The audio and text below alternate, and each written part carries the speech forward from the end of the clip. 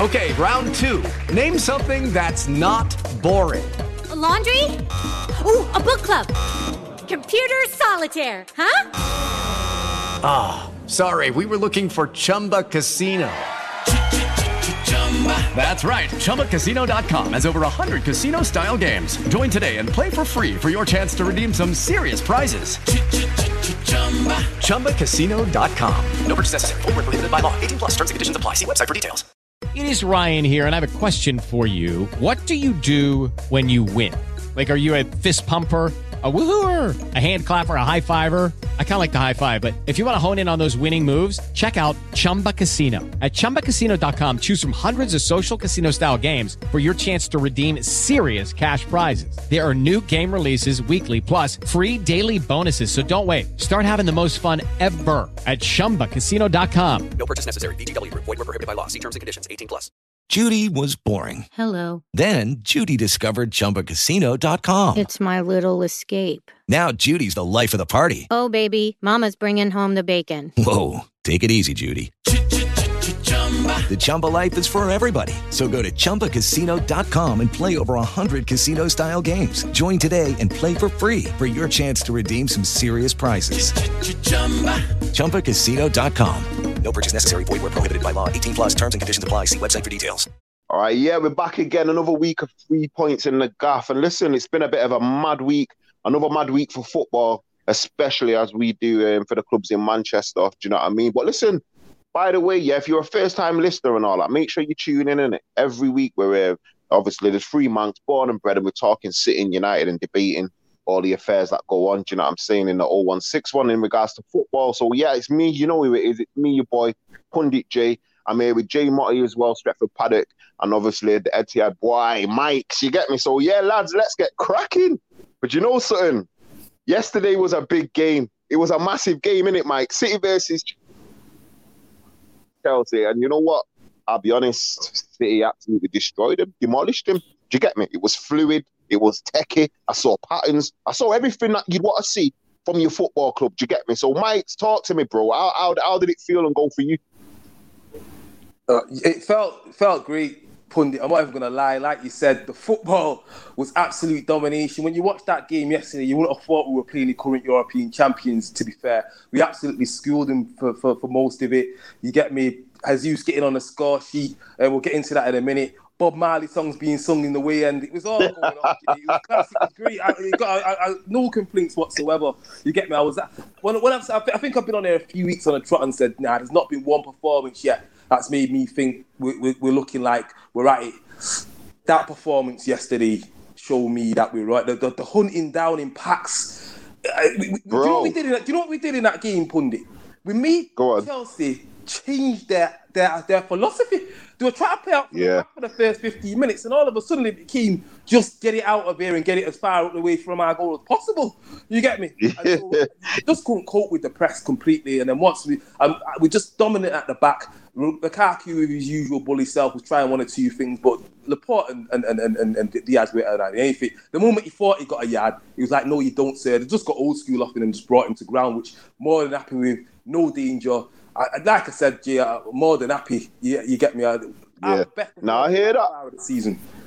Yeah, I hear that. Do you know what I clocked straight away? Yeah, was that pressing it? It was aggressive, bro. I seen it and I thought, Chelsea not even going to get out of their own half. What is this? This is the European champions, you get me? And I'm looking at it and I'm watching the way City have done this press. Now, when you talk about pressing and pressing a top team, you know, because Chelsea are no mugs, you know, like I just said, they're the European champions, and I'm watching how close the distances are between the defence and the attack and the pressing, the hunting impacts. You get me, Mike? And I'm looking at it and thinking, you know what? Proper performance, that. You get me? You're right. Yeah, Pundit, I was sat there. You know, you're watching a game for a bit. You know you're on top. My head started drifting and thought, I've actually forgotten what colour jersey Edison's wearing today. I've not seen him for that long. We were camped in their half for long spells, and like you see, definitely. I think one or two City fans were a bit upset. Like, why did we perform like in the Champions League final? No two games are the same, but yeah, like as you said, you get me. The performance is there. Like I want to go into one or two few individuals. Like Rodri, I'll be honest with you, I like him. I'm just not his biggest fan just because of the mobility. I think his mobility is not big. Yesterday, I mean, he locked down Kante and whoever else was in there like I've never seen before, to be honest with you. Rodri was my... I don't know how Bernardo Silva didn't get man of the match. I tell you what, he was attacking, he was closing things down at the back. You know my feelings on Bernardo Silva, Pundit. I just think he plays in our best 11 no matter what it is. And like you say, yesterday was like one of those performances from him. Now, on a real tip, I'll give you that one because you have always said to me, yo, Bernardo's the guy. No matter what views out there, Bernardo's got to play. And you're right. Yesterday, he was up and down, energetic. But it's not even just the energy. It's the footwork. And this is what I was going to ask you because when I seen City's starting lineup and I saw Foden, I saw Jesus, I saw Grealish, I saw Bernardo, I saw Rodri, I saw KDB, I thought, why? I said, you know what, City are going for this attack, you know? Do you know what I mean? Like when you see that, was you on that as well, or was you thinking, Brad, you know what, we're going to be open today, or what? Nah, I was comfortable with it. To be fair, I looked at it and thought, yeah, I'm absolutely, I'm happy with it on form and everything. Currently, I'm all right with it. There's not anyone there that I thought, what you playing at there, Pep? You get me? I won't lie though. As the game was going on, when we was well on top, I did call it for half time. I thought, I want Pep to bring off Jesus and bring on Mahrez. I just felt Mahrez's trickiness on that far side, on that flank would have caused more problems. But I was well and truly, that's why he gets paid to manage a football team. And I just sat home, or sat in the stands watching a game. But yeah, I can't complain. You get me? Everyone done the job to a T. And that. Like I say, I got a shout out again, the back four again, as you know, that Laporte Diaz combination, Colossus at the back there. There's absolutely no complaint. Yeah. You know what, in it, Jay Motti, yeah? In it, my man, remember when Mike's, a few weeks ago was saying, do you know what, Laporte and Diaz are his guys rather than Stones, and he called it, he was saying about Bernardo Silva in his midfield, he was saying about Laporte and Diaz, and, you know, just from a United point of view, it sickens me. It sickens me to see this sort of performance and result from Manchester City, because this is what I was fearing. You know, like Mike just said it himself the other week. He said, we've not got going yet. And this is why I was saying to you guys last week, you know, when City drop points, we need to make sure we're not doing now. Obviously, this week, that's all gone out the window. But last week, when City drew, we have to make the most of it because they ain't going to drop many points, this team, once they get going. And it was interesting for me to see Foden and Grealish. I didn't see the game, obviously, seen the highlights, but see Foden and Grealish lined up because I didn't know if they'd be able to play together. But obviously, you know, you took the game at Chelsea, you played that way, and I was just, you sort of answered the question, Mike, because I was thinking, you know, is there any sort of bittersweet feeling of why didn't we play like this in the Champions League? You know, why didn't we start? Is it Rodrigo you were saying about? But like, you know, you've sort of touched on it yourself that no two games are the same. Was there any part, you know, that feels like that? That's how you should have gone in the Champions League, or just think, maybe he's learned from that, perhaps. So I did think on the day of the Champions League final, why isn't Fernandinho? I didn't think anything about Rodri because at that point in time, I thought Fernandinho was performing better. Right now, based on yesterday's performance, Rodri starts against PSG and probably starts against Liverpool in the next two games. So I definitely thought, why are we going in there without someone who's a traditional holding midfielder? But what is interesting is Gundogan didn't play yesterday. And I always... What are you laughing at? You know why I'm laughing, bro? Because you've got a problem with Gundogan. Do you get me? Like, but go on, though. Land it, go on. See, but I've always thought him and KDB in a midfield, it reduces the team a little bit. When we're playing against, well, that's funny. That's funny, mate, because last week or the week before, you were telling me about Gundogan's cleverness around the box. That's what you told me. Cleverness around the box, and that was a direct question about trying to get United sometime-ish stuff into a City winning League 11. There's a difference. United, you're making up words now, man. United sometime-ish stuff. I was like, what? So that was difficult. But in my personal opinion, I say, what I was interested in was seeing Foden play deeper. Because Foden got put deeper yesterday as well. Obviously, we had Bernardo in that deeper role as well. He was seeing other players that traditionally play higher up the pitch. Pep decided to utilise them a bit deeper. And I know some people have called out that Foden in a deeper role for England. I prefer him in a bit more of an advanced position. But like you said, the Grealish-Foden combination, it worked. To be fair, the Grealish-Cancelo combination down that left-hand side was what was very appetising. Them two were just linking up well. Cancelo was immense, to be fair. But bro, go on, bro. No, I was just going to say, I've as an attacking fullback, I just think he reminds me of a midfielder. His footwork and just how he handles and manipulates the ball. Defensively, he's not the greatest, but we had this with Kolarov when he used to play. I always said I was happy with Kolarov. A lot of City fans were, just because I know we'd have the ball for the majority of the game. So I was willing to sacrifice that little bit of a deficiency defending, because when we're going forward, he's had that left foot where he could just put it where it needed to be. And it's a pretty much like Cancelo. He's a bit like that. Defensively, he could get found wanting at times, even though, to be fair, some of his defensive work was pretty good yesterday.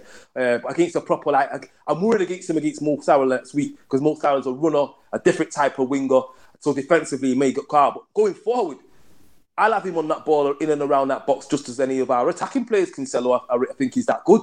So yeah, absolutely. I rate him on that. Yeah, I rate him, and both of you have kind of touched on the Foden Grealish thing, because I think I tweeted about it back in the summer. Do you remember people were saying for England, Foden and Grealish can't play together, you need this, you need that, and I'm like, hold on a sec.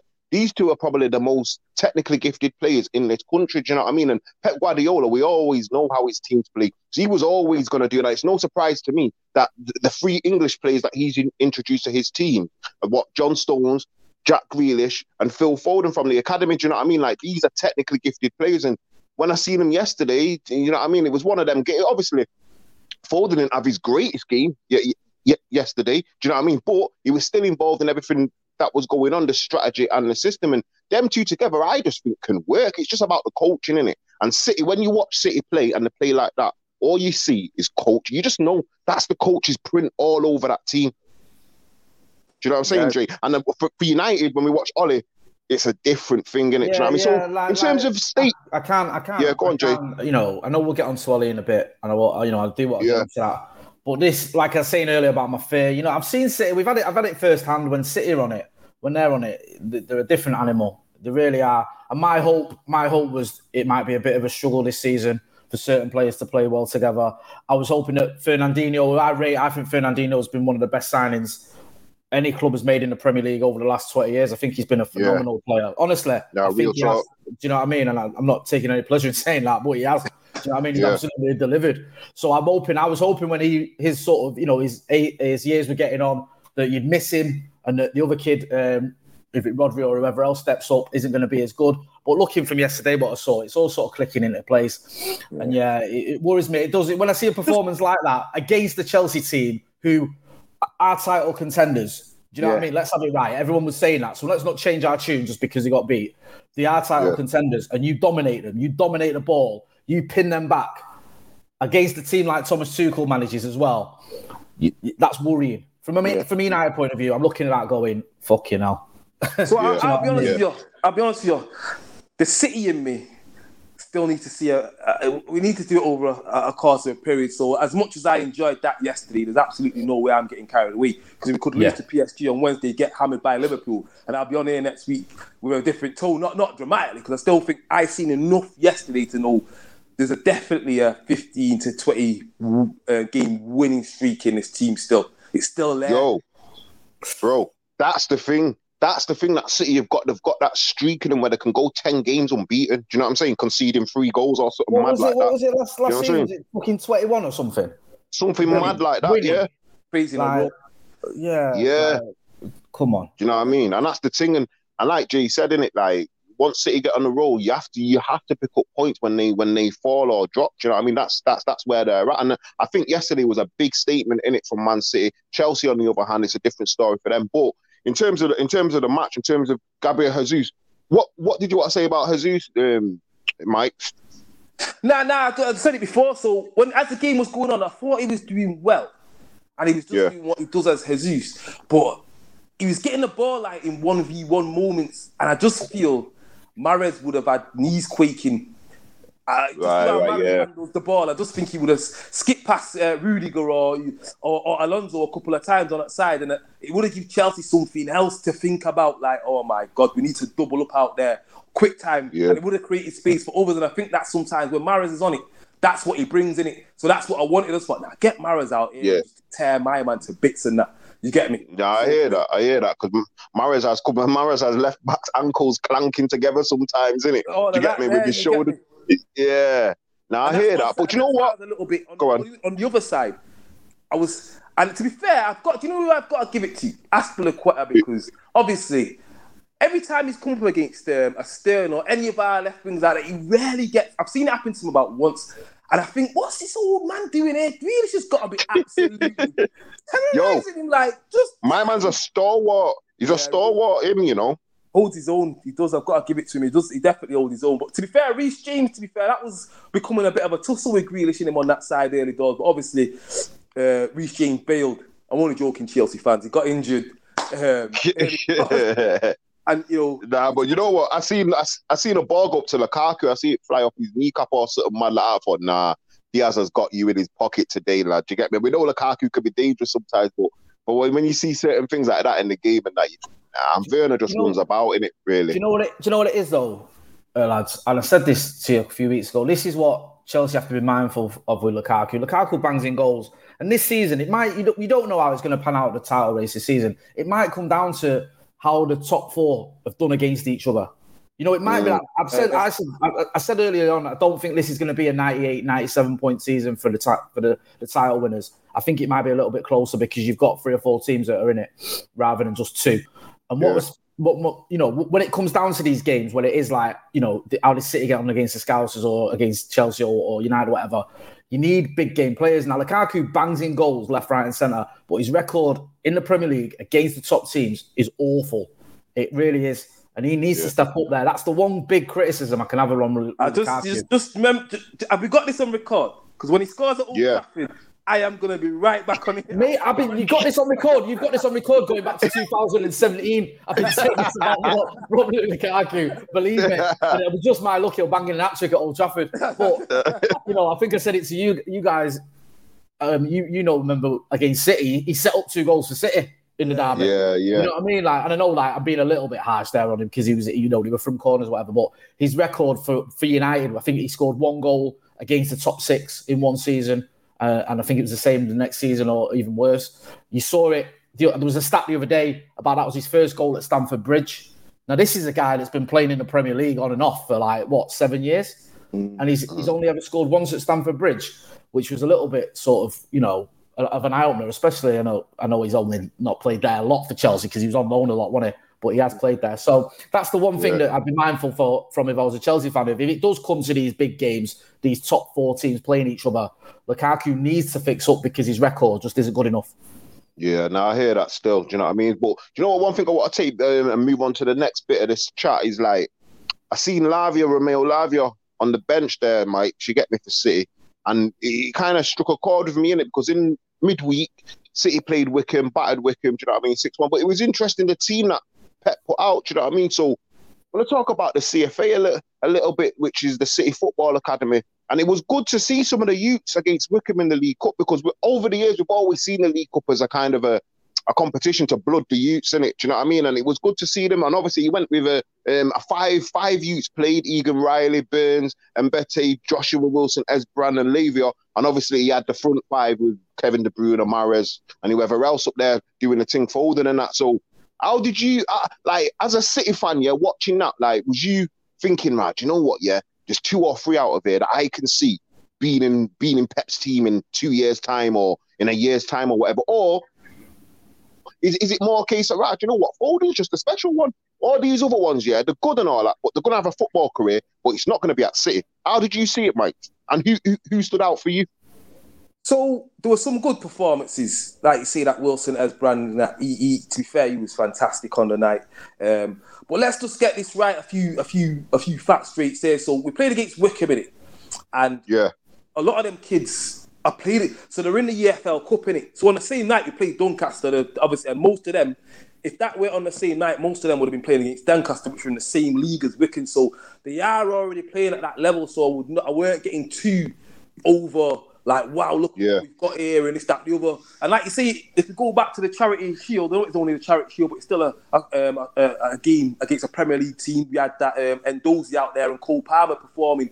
So I was a little bit surprised to see Cole Palmer on the bench because obviously he came on early, who did we play first at home? I think it was Norwich. He came on in that game, and at the moment he seems like the next one off the cart kind of thing. So, and I think he's a good player. And like I say, he came on the bench against Wickham as well, and he scored as well, so that was good, another local lad. But in terms of the youth team and that FCFA in a whole, so I'm not as hung up as others as we need to get as many of these in the first team as possible, innit? Like, I think that rarely happens, innit?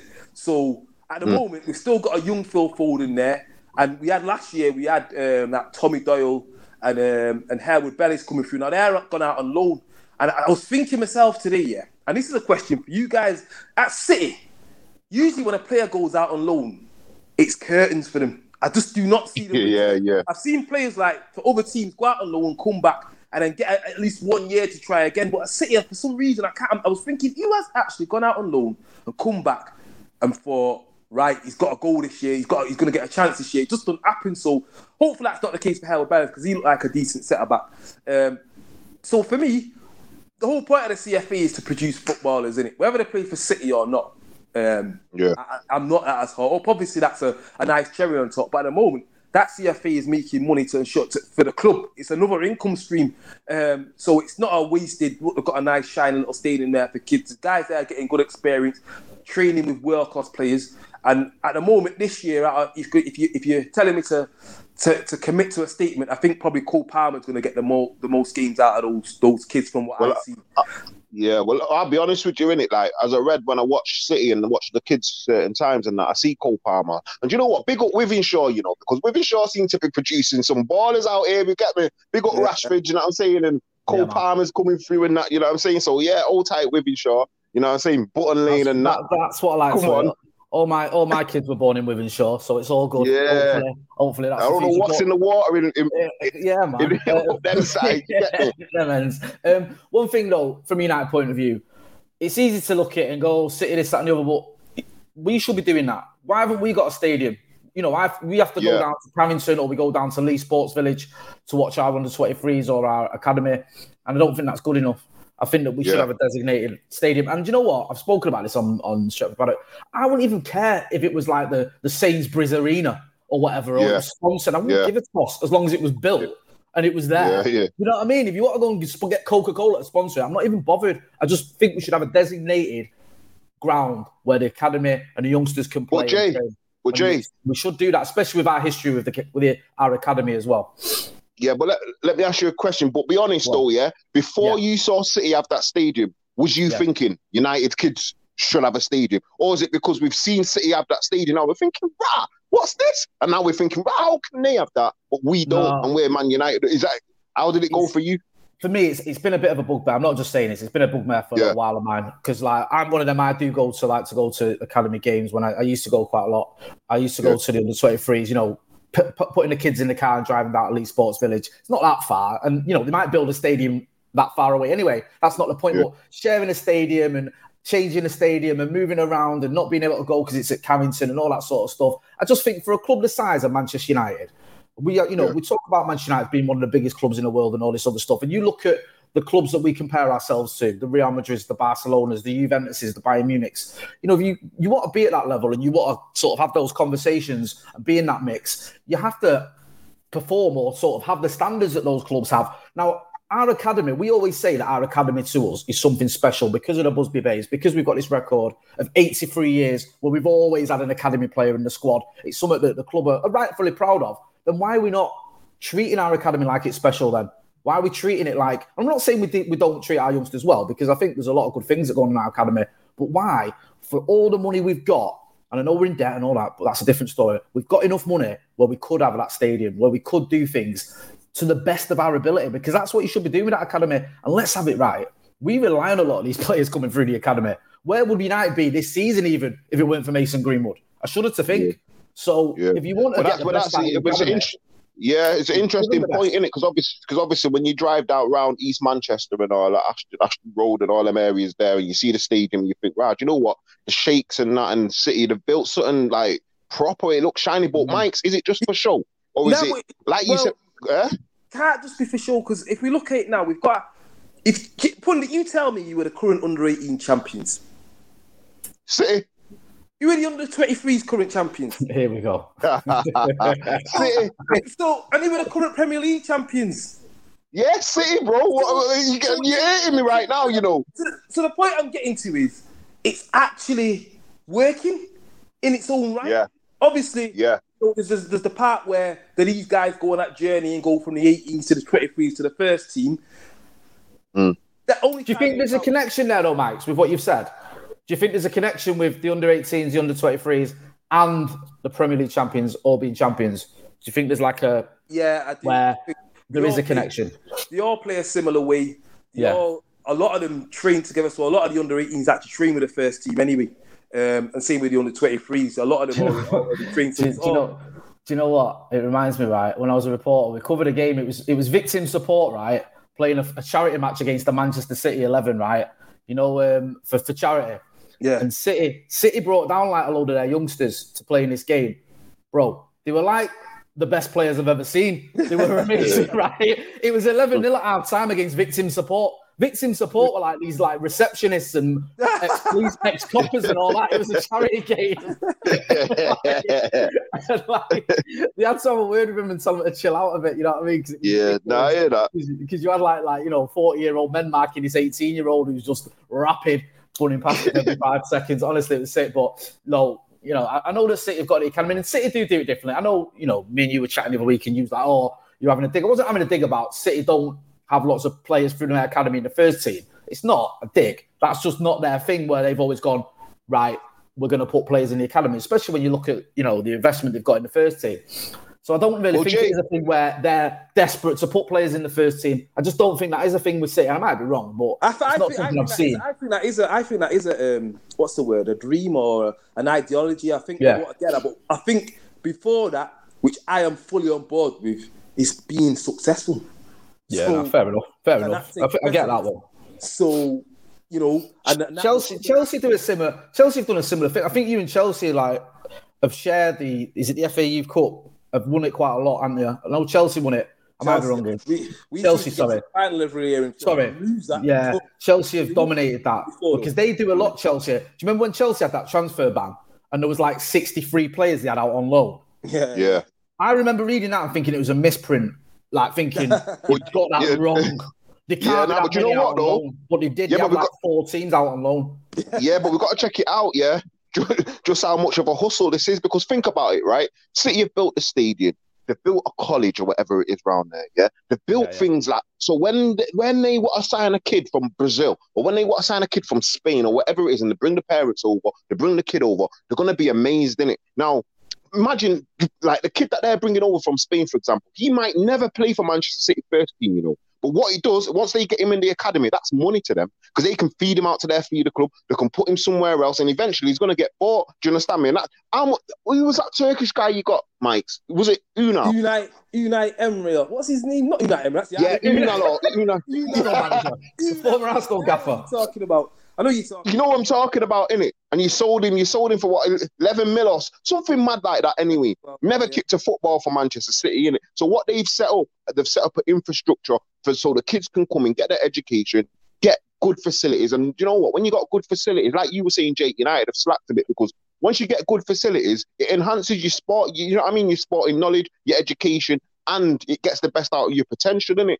But obviously, when I was watching the match the other day, and obviously Mendy's in pen, so this other kid has now got an opportunity in it, Joshua Wilson-Esbrand at left back. And I thought, do you know what? It's good, but will he really make it at City in it? But is it something that we should look down on and think, nah, he's not going to make it, so it's bad? Nah, because in my head, I think the academy theory is a myth anyway, because I don't think academies are there purely just to put players in your first team. I think they're there to produce professional footballers, isn't it? And there's only a small percentage of players that are going to make it anyway to any professional club's first team that come through a professional Premier League academy. Do you get me? Do you know what a lot of people forget this with United Academy? Yeah. Is how many players go from United Academy into the Premier League. There's so many players that go. People just think, you know, it's either the first team at United or bust. And loads of players, especially under Fergie, you know, you had like, you know, you still got it now. You look like Sir Michael Keane and players like that who've come through our academy.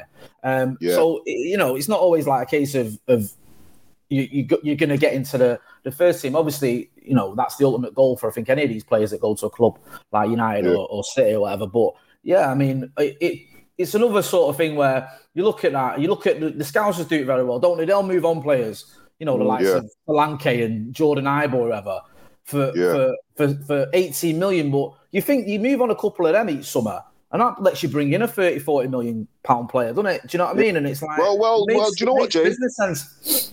That's a good point that you make, because when Pep signed Grealish, that's what he said, innit? He said, obviously, we've sold about £60 million worth of talent. Do you get me? And that pays for most of Grealish's fee. Do you get me? So, exactly. My problem with when he said that, I don't mind that. I just think he needs to explain himself. People know Man City spend money. You just got to fucking deal with it. And I say that as a United fan, it's just one of those things you got to deal with. Do you know what I mean? And not for real.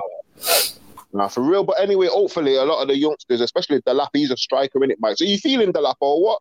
Yeah, I'd like to see him get a bit more of a run out. That's why I was surprised he were with that Wigan, not Wigan, when we played Wickham the other day. I'm surprised he weren't involved in that. But do you know what I think it was that, and this is going to sound no disrespect to Wickham Wanderers whatsoever, I think Pep was given an opportunity to those that weren't as close as others. So You know what though?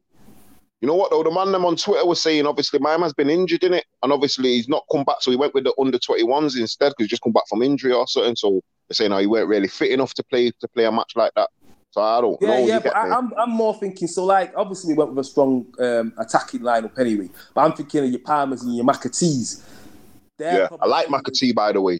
They're probably seen as more as the kind of the shining lights in that youth team, aren't they? So they didn't play. So Delap, McAtee and Palmer, they're kind of seen as the guys in that, but they didn't play. So it was interesting. And he also used Ndozi, as I said, in the Charity Shield, but he didn't, in the Community Shield, but he didn't bring him along for this one. So I think he saw Wickham. We'll see what he does against West Ham, innit? Because I think a lot of them will still be in and around and involved, to be honest with you. Yeah, no, I hear that.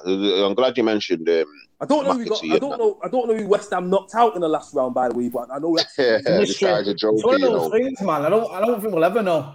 It's one of them things. But listen, Mike, thanks for bringing us on to United, because you know what, that result yesterday, J. Martin, top. Why? You know what, I was watching it, and I was thinking to myself, you know me, mate. I'm not overly positive, but I'm certainly I've shown a lot of faith in Ole Gunnar Solskjaer, and I've always said he's sort of each season. I've said at the end of the season, the first season when he came in as caretaker, I said he's earned the right to have a full season. The next season when we finished third, I thought he's done enough to give himself another season. Last season when we finished second, I said this season he deserves the end of the season, but he's not doing himself any favours. And if he keeps getting results like that, he is going to be under pressure, because we've lost 3 games now. Okay, you can look at it one way and go, well, 1 point off the top of the table, so it's not all doom and gloom. But you've got Villarreal coming up. You've got Everton coming up. We lost in the Champions League already, so you need to beat Villarreal. We need to get a result, get going in the Champions League, and you don't be losing 2 home games on the spin against the likes of Villa and Everton. And yesterday, against Aston Villa, was probably as bad as we've played under Ole, I think. Genuinely. Yeah. We were shocking. You were talking before about patterns of play and tick-attack and all this stuff. Yeah. There was no patterns of play from Manchester United. There was no... I was, at one point, I was at the game, and me and my friend were talking, and we're saying, I've not seen us string 4 passes together so far. Bro, this was at half-time. Yeah, we'd gone almost, and we'd gone an entire half, and I've not seen 4 passes strung together. We just weren't at it at all, and I could name practically all the team. I don't even like singling anyone out.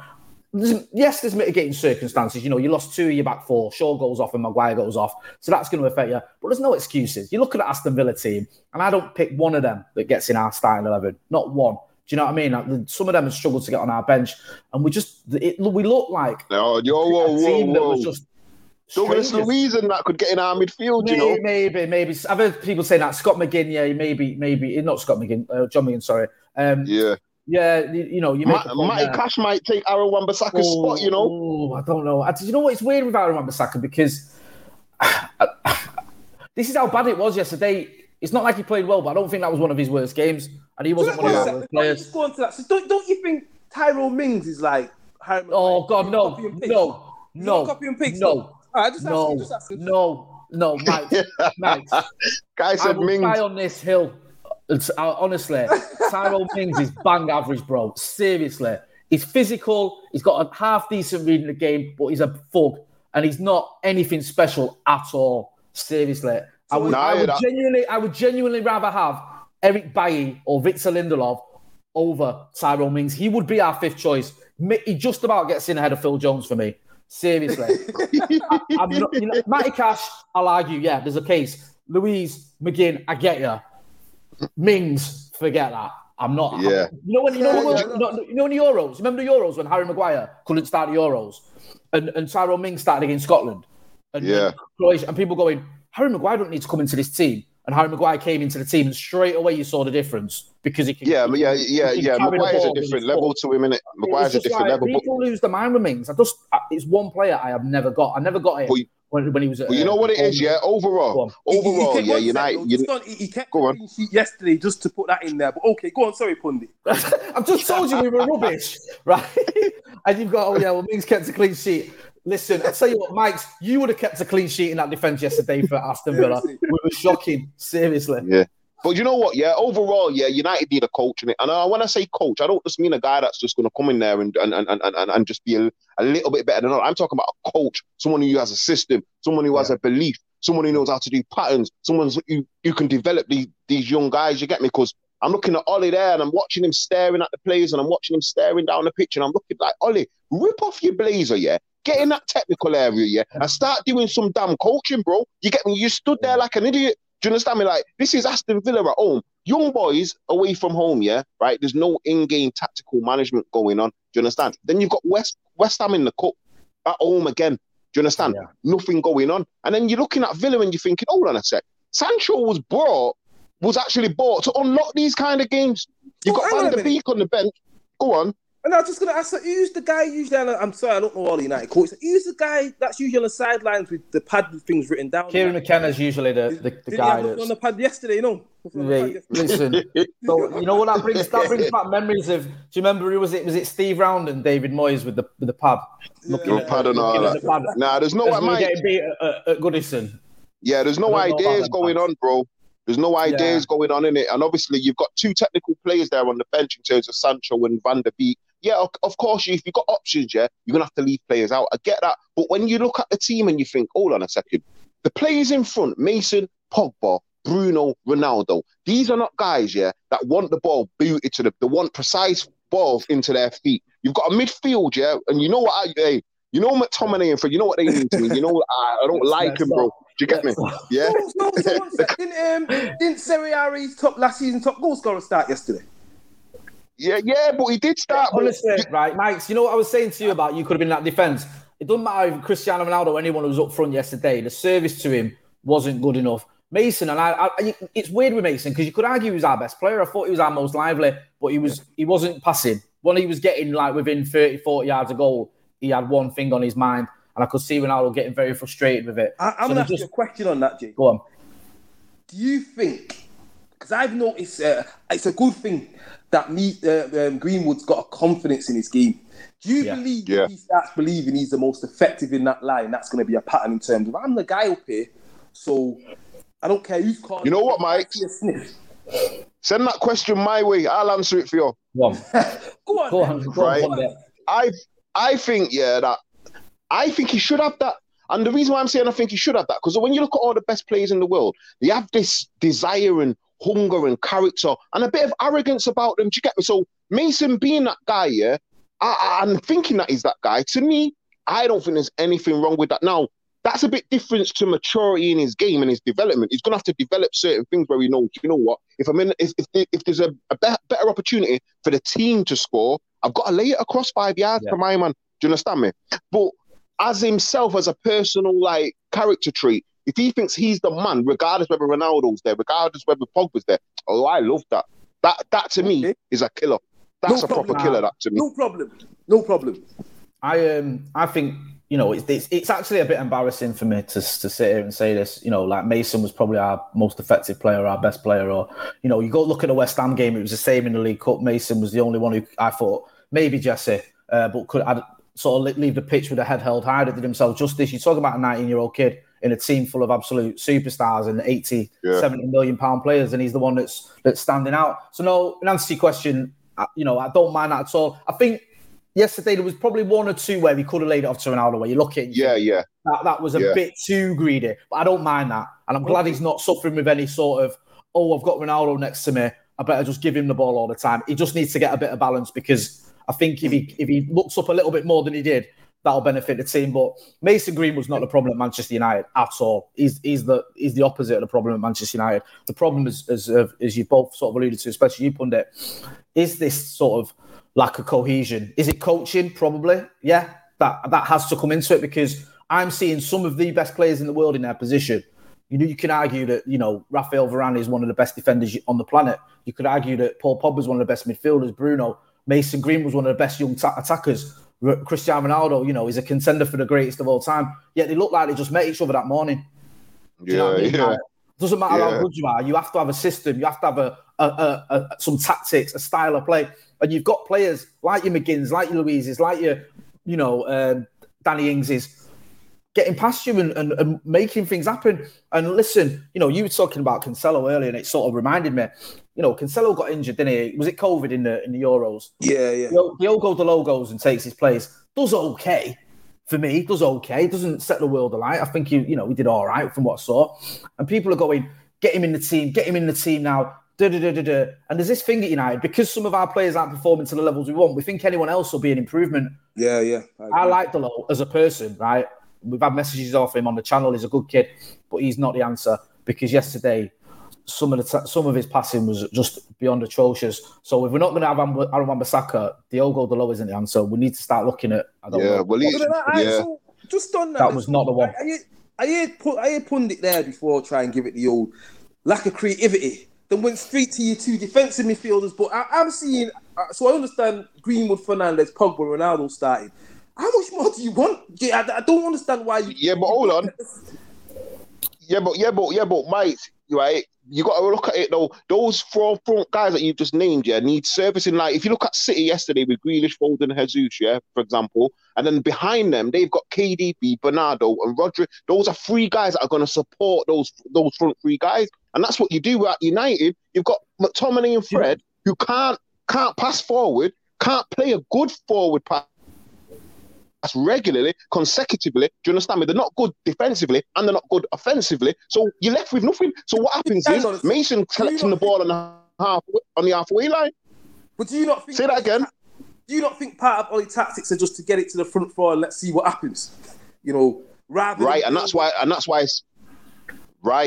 I'm saying United need a coach, because you got to know what players you're dealing with. It's all about cohesion. How can you put guys like Mason and Sancho with Wan-Bissaka? Sancho at Dortmund, did his thing with Hakimi and them guys, footballers. Do you understand? Like, so Walker does his thing with Mahrez and whoever's on the right hand side, because he knows how to play in the final third with them guys. Wan-Bissaka's a defensive fullback. Do you understand? So for him to work with the guy in front of him, Trent, he works with Salah, Robertson, he works with Mane. Do you understand? Like last season, which was pretty good, was Shaw and Rashford. They had a link up, they had a connection, and Oli in the centre of the party. Listen, that's your engine room. Yeah, your car ain't going nowhere if you've got a water leak. Do you understand? It's not going nowhere. You can have as many alloys on it as you want, and that's what you're talking about, Mike. You're talking about the alloys, Ronaldo and Bruno and Pogba and Sancho. Yeah, the nice players. But if your engine room isn't correct and isn't sorted out, you're going nowhere fast, innit? And that's exactly what's going on. There's one thing. No, we didn't. There's one thing. Like, we got two injuries in defence with Shaw and Maguire both getting injured, and then his tactical change was to take McTominay off. McTominay as well, and I'm not as big a critic as Pundit is of Scott McTominay. I think we've had this discussion. I think he might have a different level to go, but yesterday was probably his worst game for a long time. He looked knackered. I don't know whether it's fitness or whatever, but he wasn't good enough. He came off for Cavani. That was the tactical change. So wait, are you telling me your £80 million signing was sat in his tracksuit all game? Is that what I'm hearing? Yeah, that's what you're hearing, bro. That's what went down. He was sat there on the bench looking at the flipping Sir Alex Ferguson stand. That's what he was doing, bro. I think the thing is as well, the two things aren't mutually exclusive. Yes, you can blame Ole Gunnar Solskjaer for the tactics, and you can. And you can also say that we need someone. You've just been waxing lyrical about Rodri and how he's done that job, sat in front of the midfield defence, giving it to your star men to do the bits. We haven't got someone like that at the minute, and it hurts us. And I'm not saying that you can't still challenge, because we've got enough good signings and we finished second last season that I expect this team to challenge. But there's no doubt in my mind that we are going to struggle if we're relying on McFred. So this is where I think. So Jay, this is where I think good old Pundit is confused in it. Because you heard me. You used to have Pogba sat there doing that job, and he was good enough, lads. Because I keep hearing we can't. Because Pogba used to play in that deeper role, get on the ball, and things were happening. And then all of a sudden now, Ollie's flipped it, gone the other way, gone McFred, and now that's a problem. You confused pundit, man. What thoughts you should be? No. Yeah, Mike, check it. You know I'm not confused. Because listen, I'm telling you now, yeah, I've been banging on about this for ages. Yeah, United have had Ollie's had how many transfer windows? 6. He's not bought a midfielder. Pogba, yeah, as play central, can play central, but you need something around him that's going to supplement his game. Do you understand? It's not going to work. So something? Obviously now, yeah. Well, it's number one, it's legs. Number one, it's intelligence. Number one, it's somebody who knows the game inside out. Because guess what? Whoever Pogba's played with, whether it's at France or Juventus, they've been experienced and they've known the game. And the one thing, you can't put Pogba next to McTominay and then, man, you can't do it. Do you understand? Now, Pogba, anyway, has not really played central for Man United properly for the last 12 months. Do you understand? He's been playing on the left, inside left, which he was kind of doing for Juventus, even though they played a slightly different system, innit? So it's about building the team and knowing what you're doing, and that kind of leads us on to the next point of Ollie's comments, because he was talking about penalties and all this and rare and a certain manager this, and I heard that, when I thought, so Ollie's trying to be a warmonger now, yeah. Ollie, you're not a warmonger, you're a nice guy, you get me? So I'm listening to him and he said a certain manager, and all of a sudden since a certain manager said something, the penalty situation with United has changed, and I thought to myself, hold on a sec.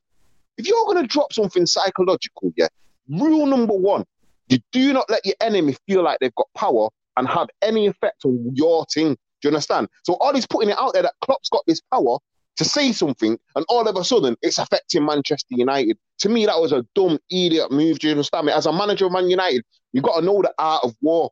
And he was trying to engage in a psychological war in it. And to me, he made himself look like a fool, because Klopp was probably in Liverpool with his shirt off, with his chest puffed out, laughing his head off. Do you understand? So for me, I don't know how you saw that, Jay, but from how I saw it, I were happy with it, me personally.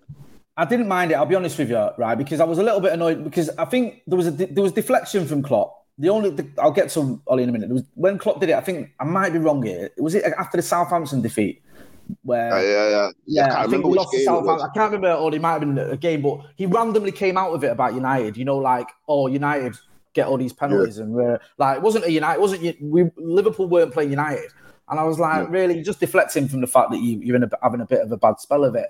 But since he said that, the amount of penalties we've got has gone down. Now, I'm not saying the two are related, but last couple of weeks, you've seen a few decisions going where you think, especially the one at, I always say Upton Park at the London Stadium, you could take your pick from either Koufal or Zuma, which one of them on Ronnie should have been a penalty. But there's definitely a thing where you think we're not getting some of the decisions that we should be getting.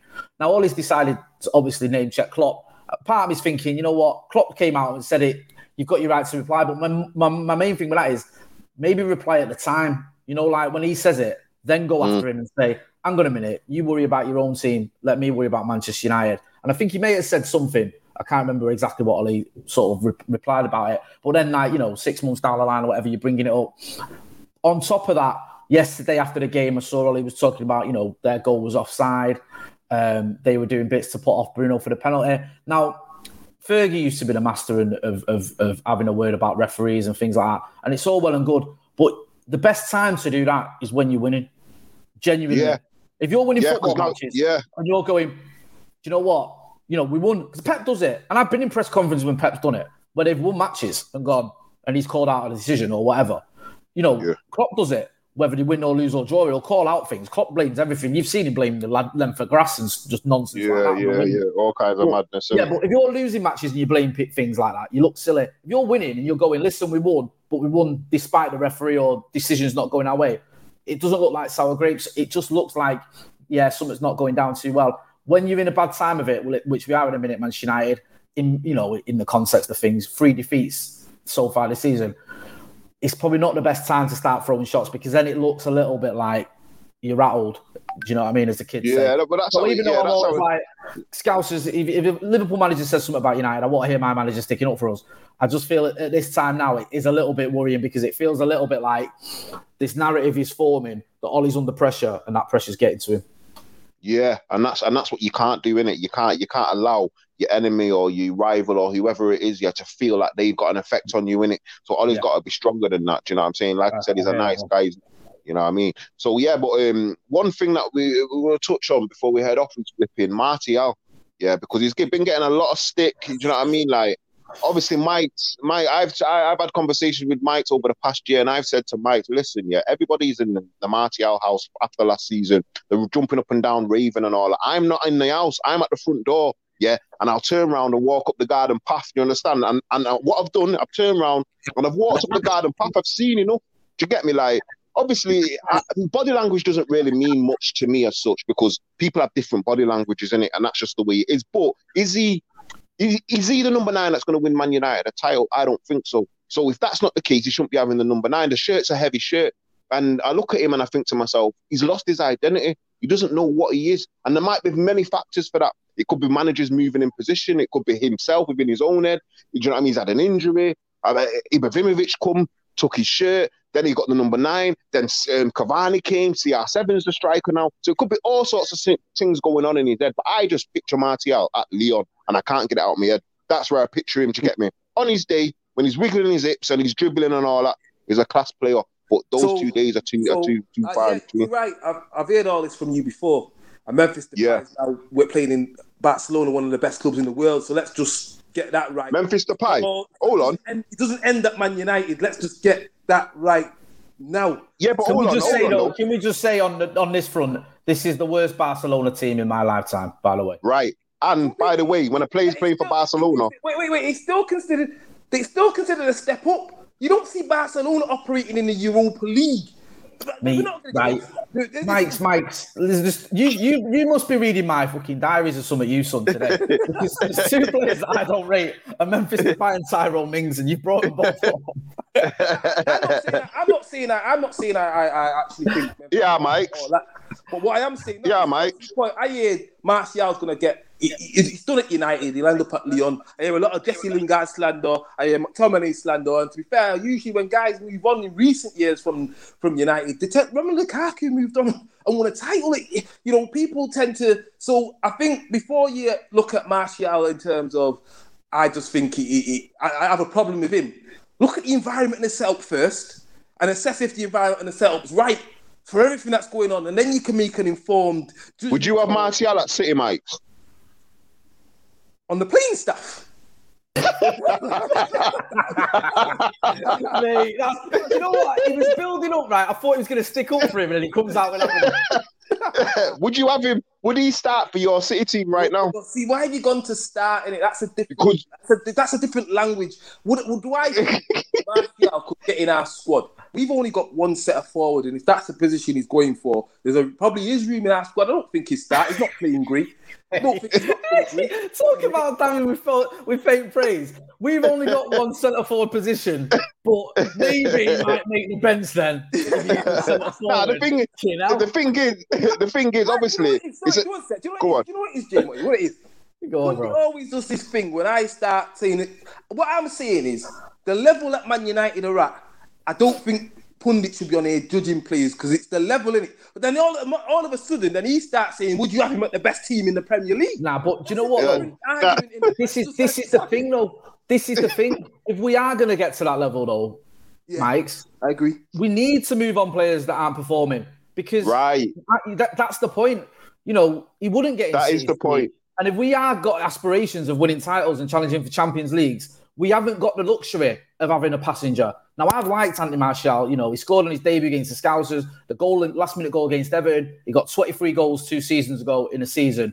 But I look at this player now, and I've looked at him for, the last 10 months, and he looks gone. He looks like he's lost his confidence.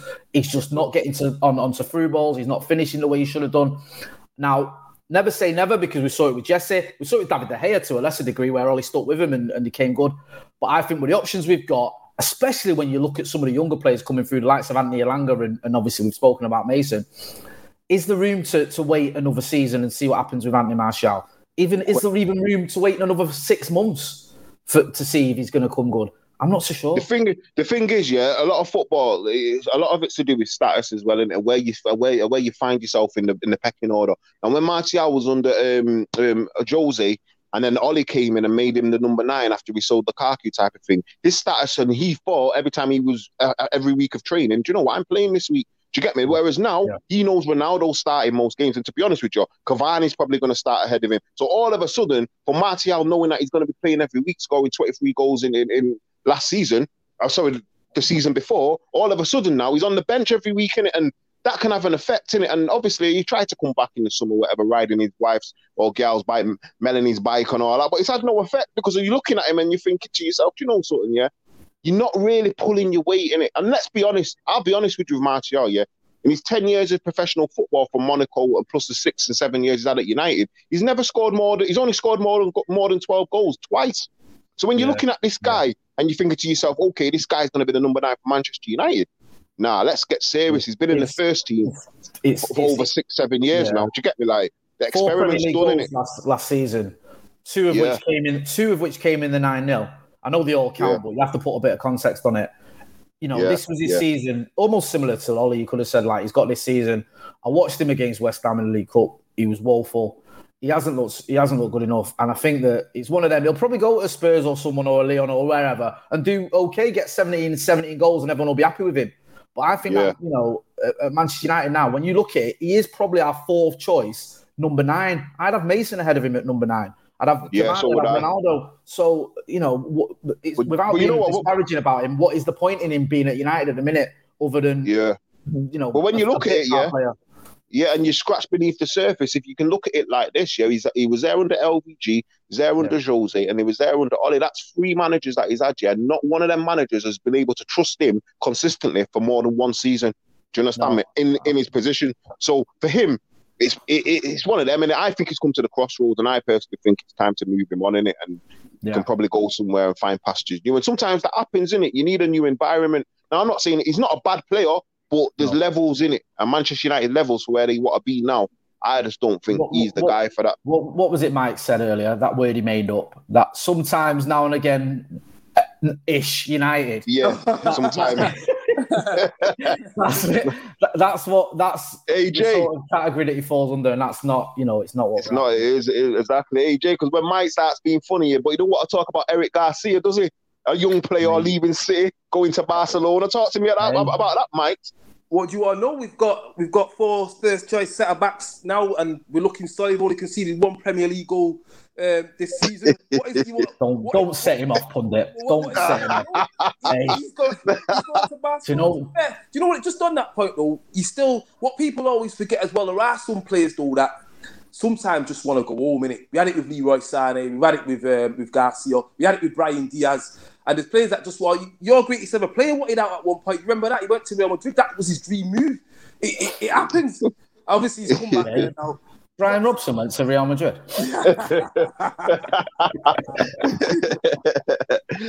Real talk. Like I said, players need one, and sometimes they go places for that help reignite the career, innit? So maybe it is that for Martial. Like I say, I don't know. Yeah, you know, it's like we would talk about Memphis. I don't really rate Memphis that highly, but he's obviously done better since he left United than he was doing at United. Do you know what I mean? Like, Do you know what it is? Like you said, he was terrible at United. Yeah, players find the level, innit? Memphis found his level at Lyon, and I see something similar for Martial, finding that level, and then he might get another big move in it after that. But for now, lights out on Martial. Do you get me? He can walk out the door. Do you understand? For as far as I'm concerned. But yeah, man. But listen, there's big 3 points in the gaff for Manchester City. There was no points in the gaff for Manchester United. You get me? So it was a bad week. But obviously, Champions League week coming up and all that. So there's some more games going on. So yeah, people listening, big up for listening in and tuning in. But like I said earlier, we're here every week, 3 points in the gaff. Do you know what I'm saying? 3 Mancunians, me, Pundit J Motti, Stretford Paddock, and the Etihad boy, Mike. You get me, yeah? We're gone. Sports Social Podcast Network. Hello, it is Ryan, and we could all use an extra bright spot in our day, couldn't we? Just to make up for things like sitting in traffic, doing the dishes, counting your steps, you know, all the mundane stuff. That is why I'm such a big fan of Chumba Casino. Chumba Casino has all your favorite social casino-style games that you can play for free anytime, anywhere with daily bonuses. That should brighten your day a little. Actually, a lot. So sign up now at ChumbaCasino.com. That's ChumbaCasino.com. No purchase necessary. VGW Group. Void where prohibited by law. See terms and conditions. 18+.